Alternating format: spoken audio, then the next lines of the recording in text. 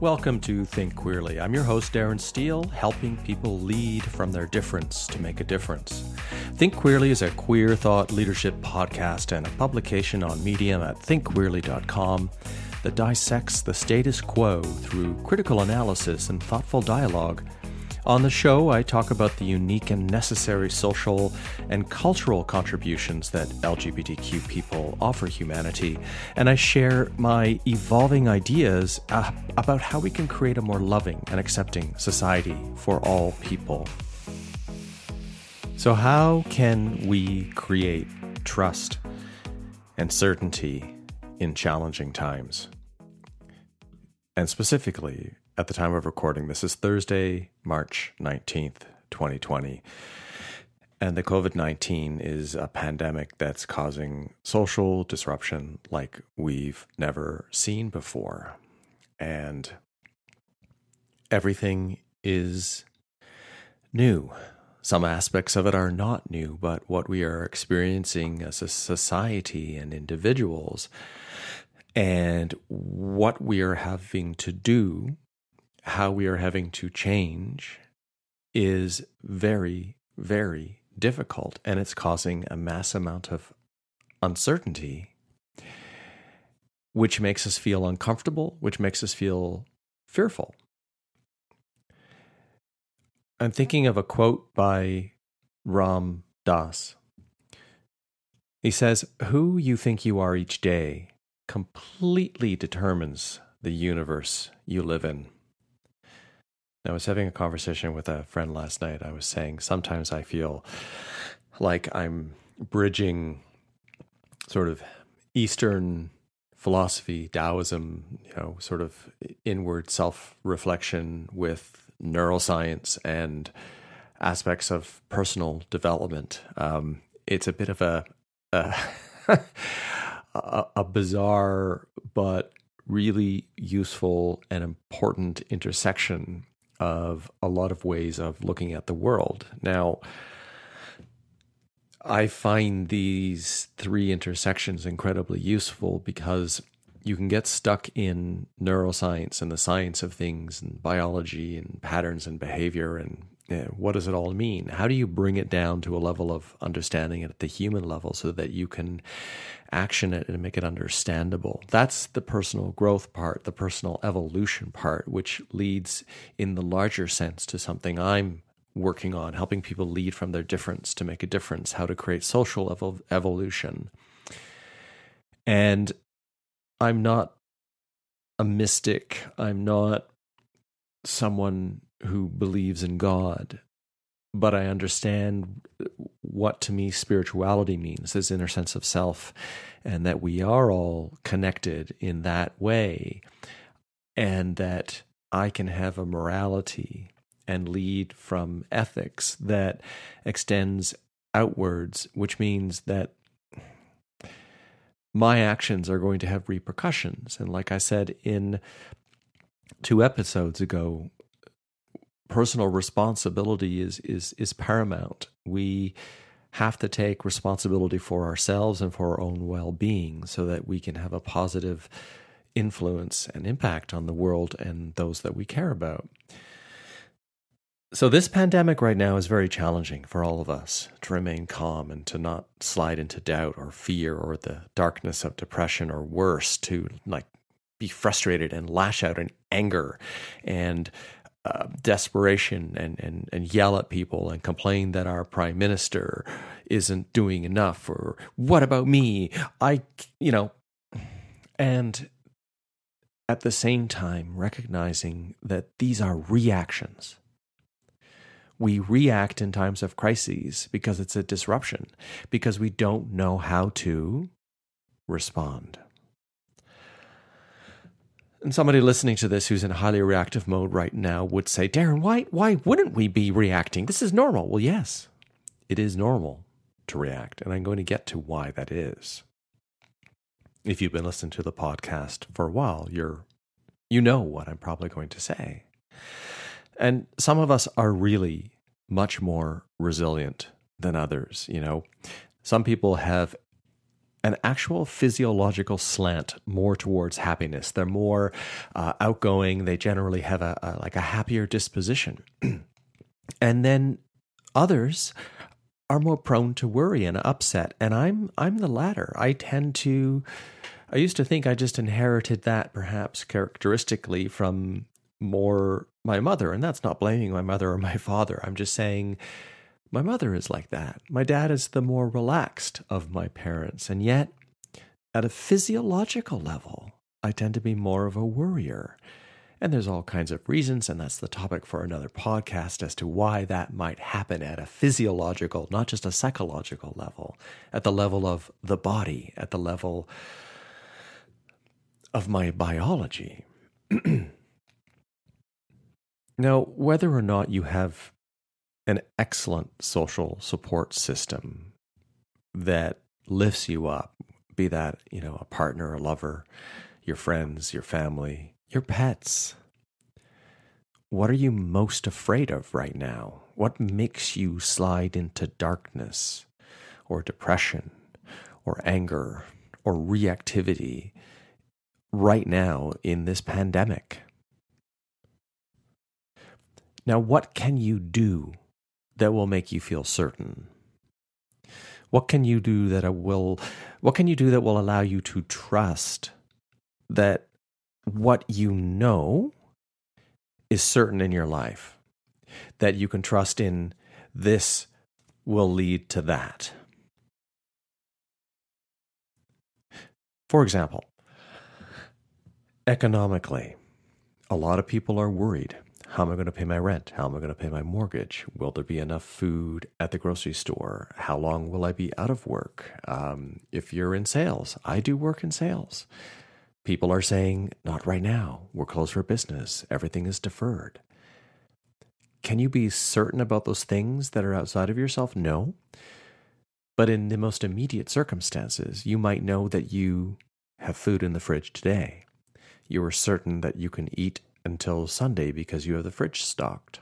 You're certain that the management team that is in charge of Loblaws, the big grocery store in Ontario, has put out a message saying, there is food available, there is stock, we're not going to gouge, we're not going to raise prices. Please don't worry, please don't panic, please don't overstock on supplies.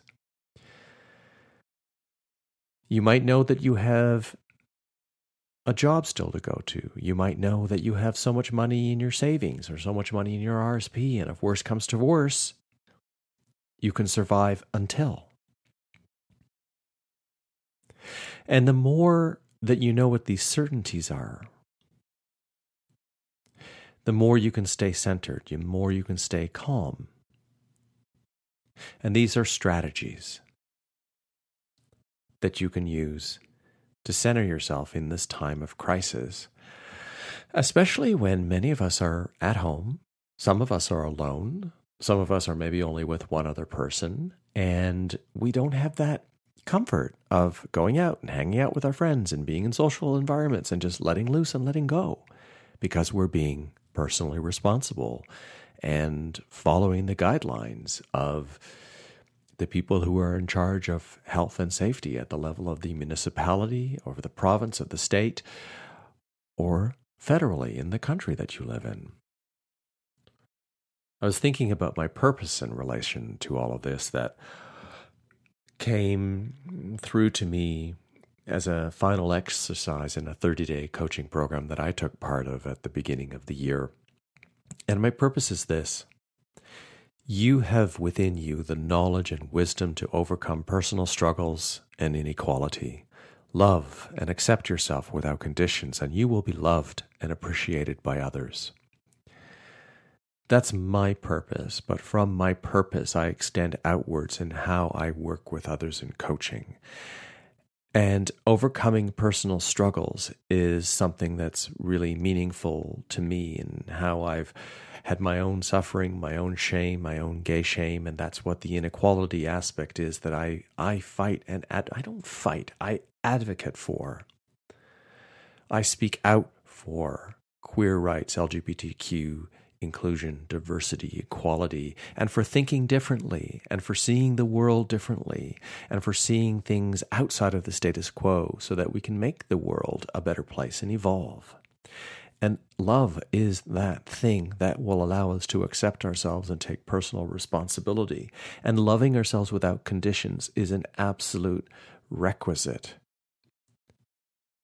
Because you're not going to do your best work if you don't love yourself. You're not going to be the change that you want to see in the world if you don't first love and care for yourself and your well-being. And loving yourself without condition is how you will thrive. And that is how other people are attracted to you. I don't know if you remember, if you listened to an episode 119, Owning the Problem as the Nature of Personal Responsibility, when I said personal responsibility is the ultimate self-love. And I just shared that on Facebook yesterday because I recognized and realized that this is what is happening right now. I'm seeing this so much. People are reaching out, helping others, extending what they can do. I just saw something on Instagram from, I think it's Queer Consciousness in Toronto. I don't know if it was them or they were reposting something else. People were making small batches of food to deliver to those people who could not cook for themselves, or perhaps, can't leave the home for whatever reason. They're doing that in my building as well, doing bulk cooking to deliver to the members that, have compromised immune systems or are much older and are really much more strongly staying inside to protect their health. But these are really difficult times, and I'm suffering. As people become more understanding and understand more of what is happening, there will be a calming and hopefully a more sensible approach to what is both unique and difficult in this pandemic. Like these things like not having work at the moment, or being forced to stay home, not being able to go to the gym, not being able to hang out with your friends, being very careful about going to the grocery store, not being able to just have somebody drop by and have coffee and chit chat because that's not social distancing. And even so many more situations that I can't think of at the top of my head right now that might be much more severe or might be relatively small but have a big impact on one's emotional well-being. But here's a very, very important truth. When you change the way you look at things, the things you look at change. When you change the way you look at things, the things you look at change. Now, when you think about that, if you look at things really negatively, everything's going to be negative. That's also how you're going to think. If you change to the positive, well, when you change the way you look at things, if you're looking at things negatively and you look at things in a more, what can I learn from this? What is good about this situation? Then the things you look at change. It's literally like if you're really stuck, depressed, and down and frustrated and are angry, and someone helps you to come out of that, and then suddenly you start seeing things more brightly. And this is actually quite true. When I'm upset or angry, it's almost like I've got blinders on and literally the lights are going dim. But when I feel better about things, it's literally like my eyes open up more and things shimmer more. I see more. I think perhaps at a physiological level, the senses become more open to being expansive and seeing everything around me, as opposed to being really sequestered into the ancient brain, the amygdala, and self-protective, and not wanting to take in anything else from the world other than, is this going to hurt me? And what's important here is that your feelings lead to your thoughts, which lead to your words and then your actions. And that's going to be in alignment with what's important to you. So your feelings lead to your thoughts, words, and action. And that's the alignment of what's important to you. And each one of those steps informs the next one. So if you feel fear and panic, you then think negatively, and then maybe you choose words like terrifying or fucking annoying, and then you take an action that's in alignment with that process of feel, think words. And how we manifest our feelings into the world through our actions is a reflection of who we are and how we look at things. So if we are afraid, angry, or terrified, at the feeling level, how does that manifest into an action? And how do you interrupt this process at the point of feeling? Prediction and response. Prediction and response. So this is how our brain works. Without the ability to predict what will happen based on what has happened in the past, we can't respond based on patterns, behaviors, or habits and memories that have simply become programming in our brain. And this is how we function day to day as human beings. We're not even conscious of all the responses we're making in relation to the thousands and thousands of predictions in relation to what our senses are picking up in the environment around us. And it's not until we encounter something new, and it could be something small or it could be something really large, or that we're faced with a significant disruption to our daily lives, like the COVID-19 pandemic, that we stumble. We're suddenly face to face with the unknown. We don't have something that we've faced before, so we don't have a response.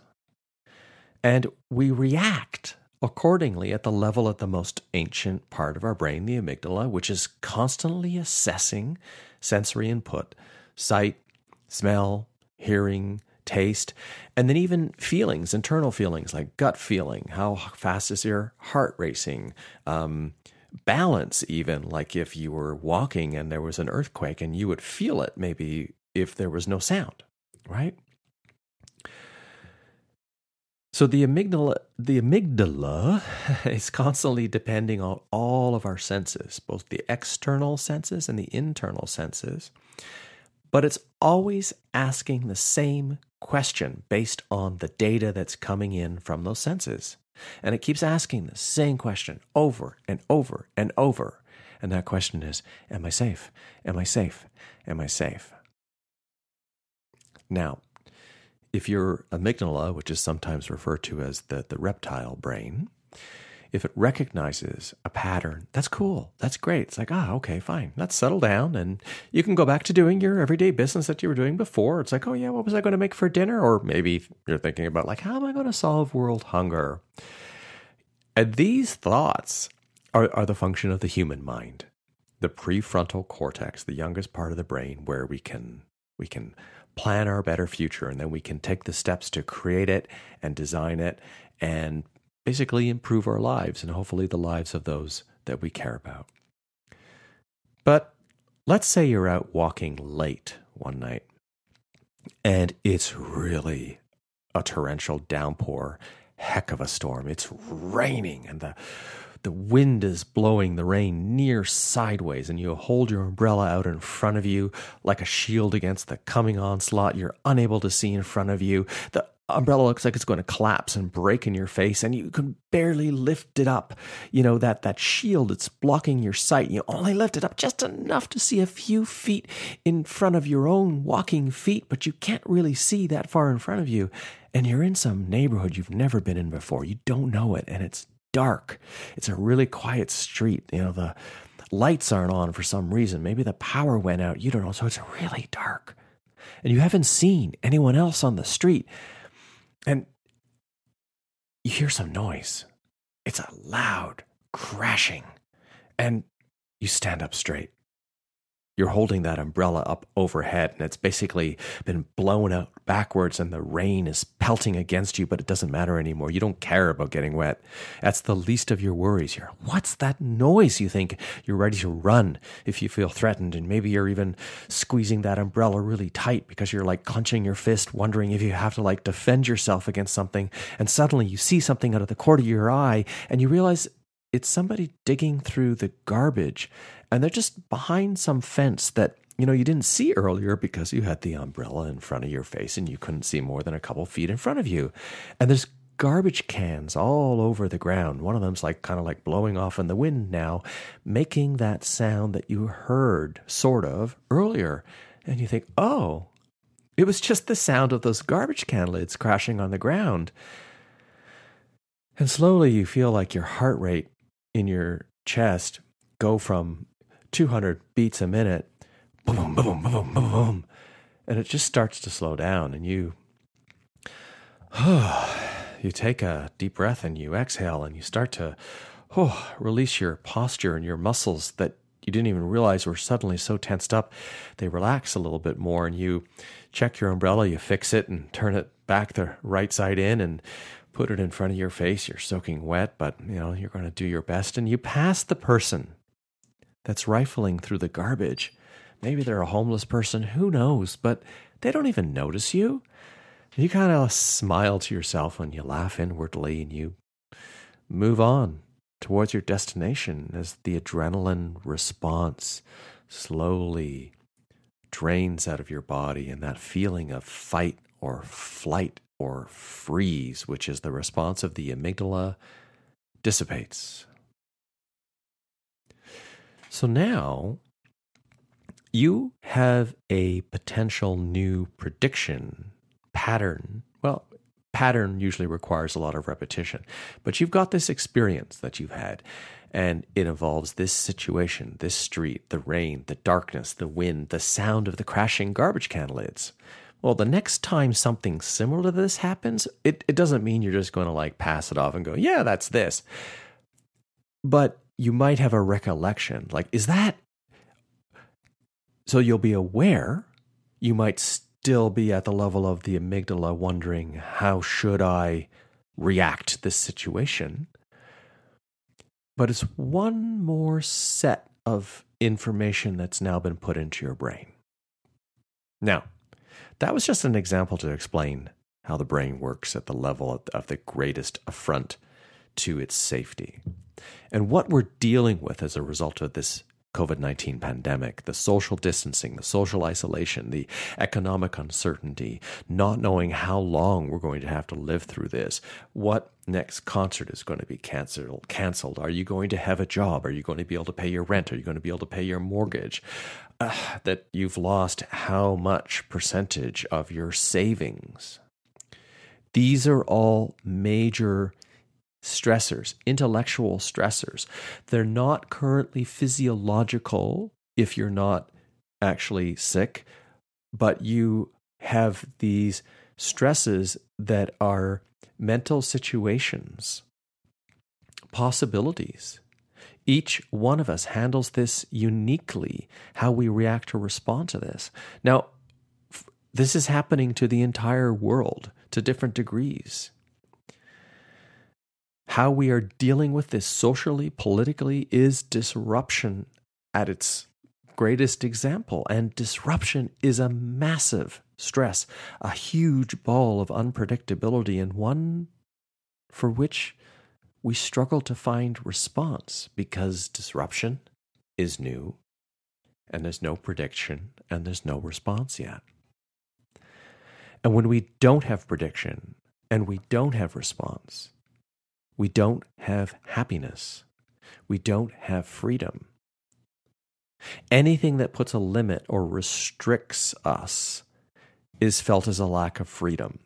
Now, the worst situations are one in which something is really enforced upon us and we struggle and fight against it. So in the world of LGBTQ rights, human rights. When something is taken away from us, when we don't have certain rights, we don't have freedoms. And we struggle with that. We fight and advocate to get those rights. But this is different. Many of us right now can kind of accept what's happening because it's appropriate. It's a measure that everyone needs to take in this uncertain and unique situation. And we may accept these measures that limit what we can and cannot do as necessary, because in that moment we are then working from a place of personal responsibility for our well-being, which then impacts everyone else. If we ignore the guidelines and go out and party with a whole bunch of people and get drunk in a bar or have a house party, unknowingly that one of those people is actually infected with the virus, we are not taking personal responsibility.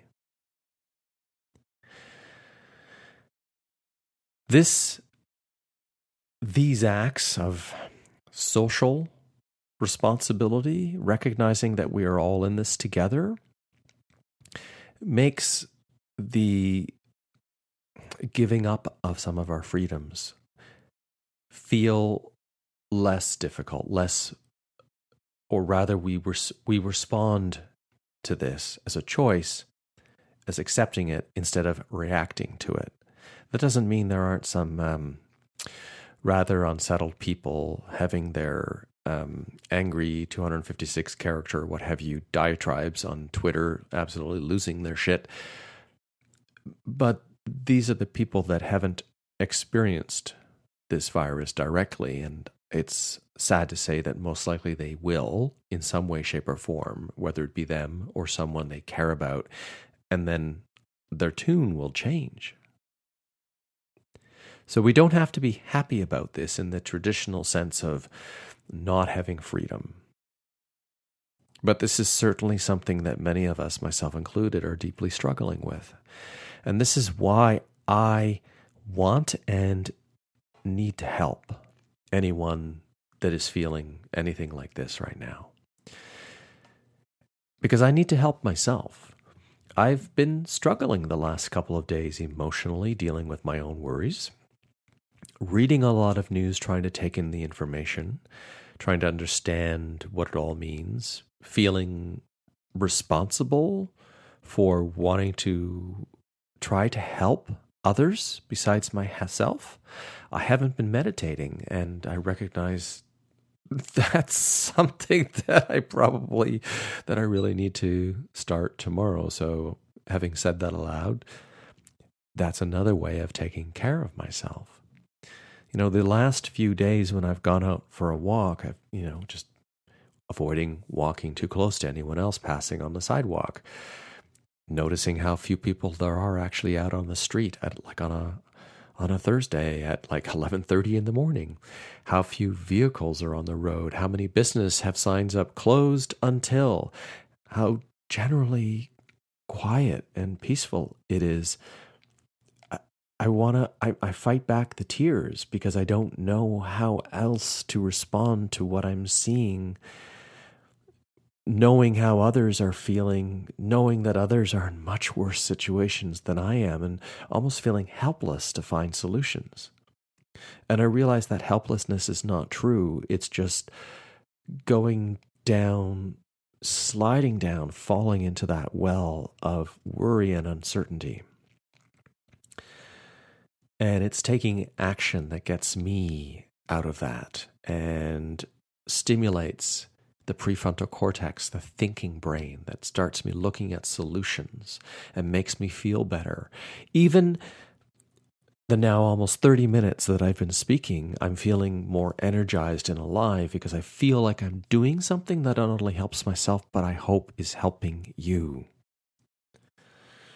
So this morning I was literally fighting back, falling into a pit of darkness, about to have an argument with my partner, and I wanted to go for a walk by myself, and he said, let's go to the park and do some exercise together. I said, well, maybe this afternoon. And then I was telling him what was going on. At first I was silent, and then I shared it with him, and I started to feel a little better. And then he looked at me and he was about to say something like, well, if you're going to come with me, you better not.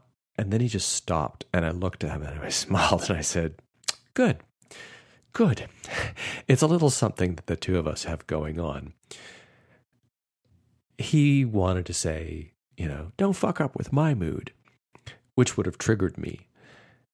But he recognized what I was feeling, so I'm really grateful to him for that moment because he cared. So besides who cares about how you feel right now, who can you call? Who can you Skype with? Who can you FaceTime with? And just talk, because that's going to help. What else can you do? I wrote something on Facebook as a response to something someone wrote. He was commenting on all the empty shelves that he was seeing at a grocery store. And I feel that my response helped me more than it may have helped him, because I took action on doing what I feel I'm good at. I reframed a situation to look at the situation in a different way. What are the small actions? What are the aspects that led to that situation?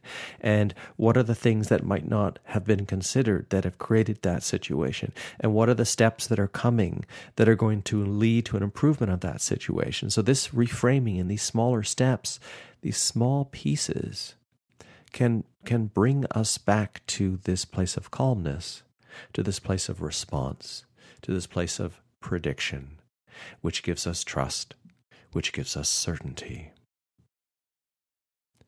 I recognize that I evolve as a human being by teaching what I know and teaching what I'm in the midst of learning. If you are feeling anything like what I've detailed in today's episode, and you want to discover a set of strategies to create more certainty and trust in this time of social distancing and isolation, economic uncertainty, and everything else in this pandemic, then I invite you to join me for an upcoming free training on how to create trust and certainty in challenging times. Now, I'm going to be hosting one or more of these free trainings, and I've created a new group on Facebook that I've called Queer Leadership. And the link is in the show notes, but it's basically facebook.com/groups/queer leadership.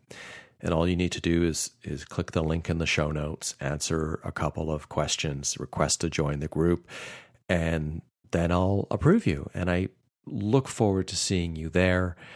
I'm going to wait for a few days, get enough people in there, and then deliver this training. I might do some live videos. I might do some pre-recorded. Then with some exercises that you can do on your own time. And you are completely welcome to share them within that group if you feel it'll help others.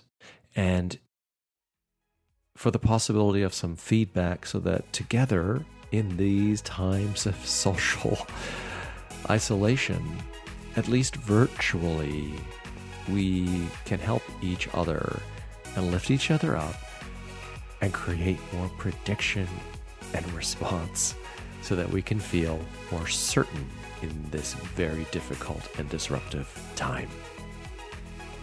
Thank you for listening, and think queerly.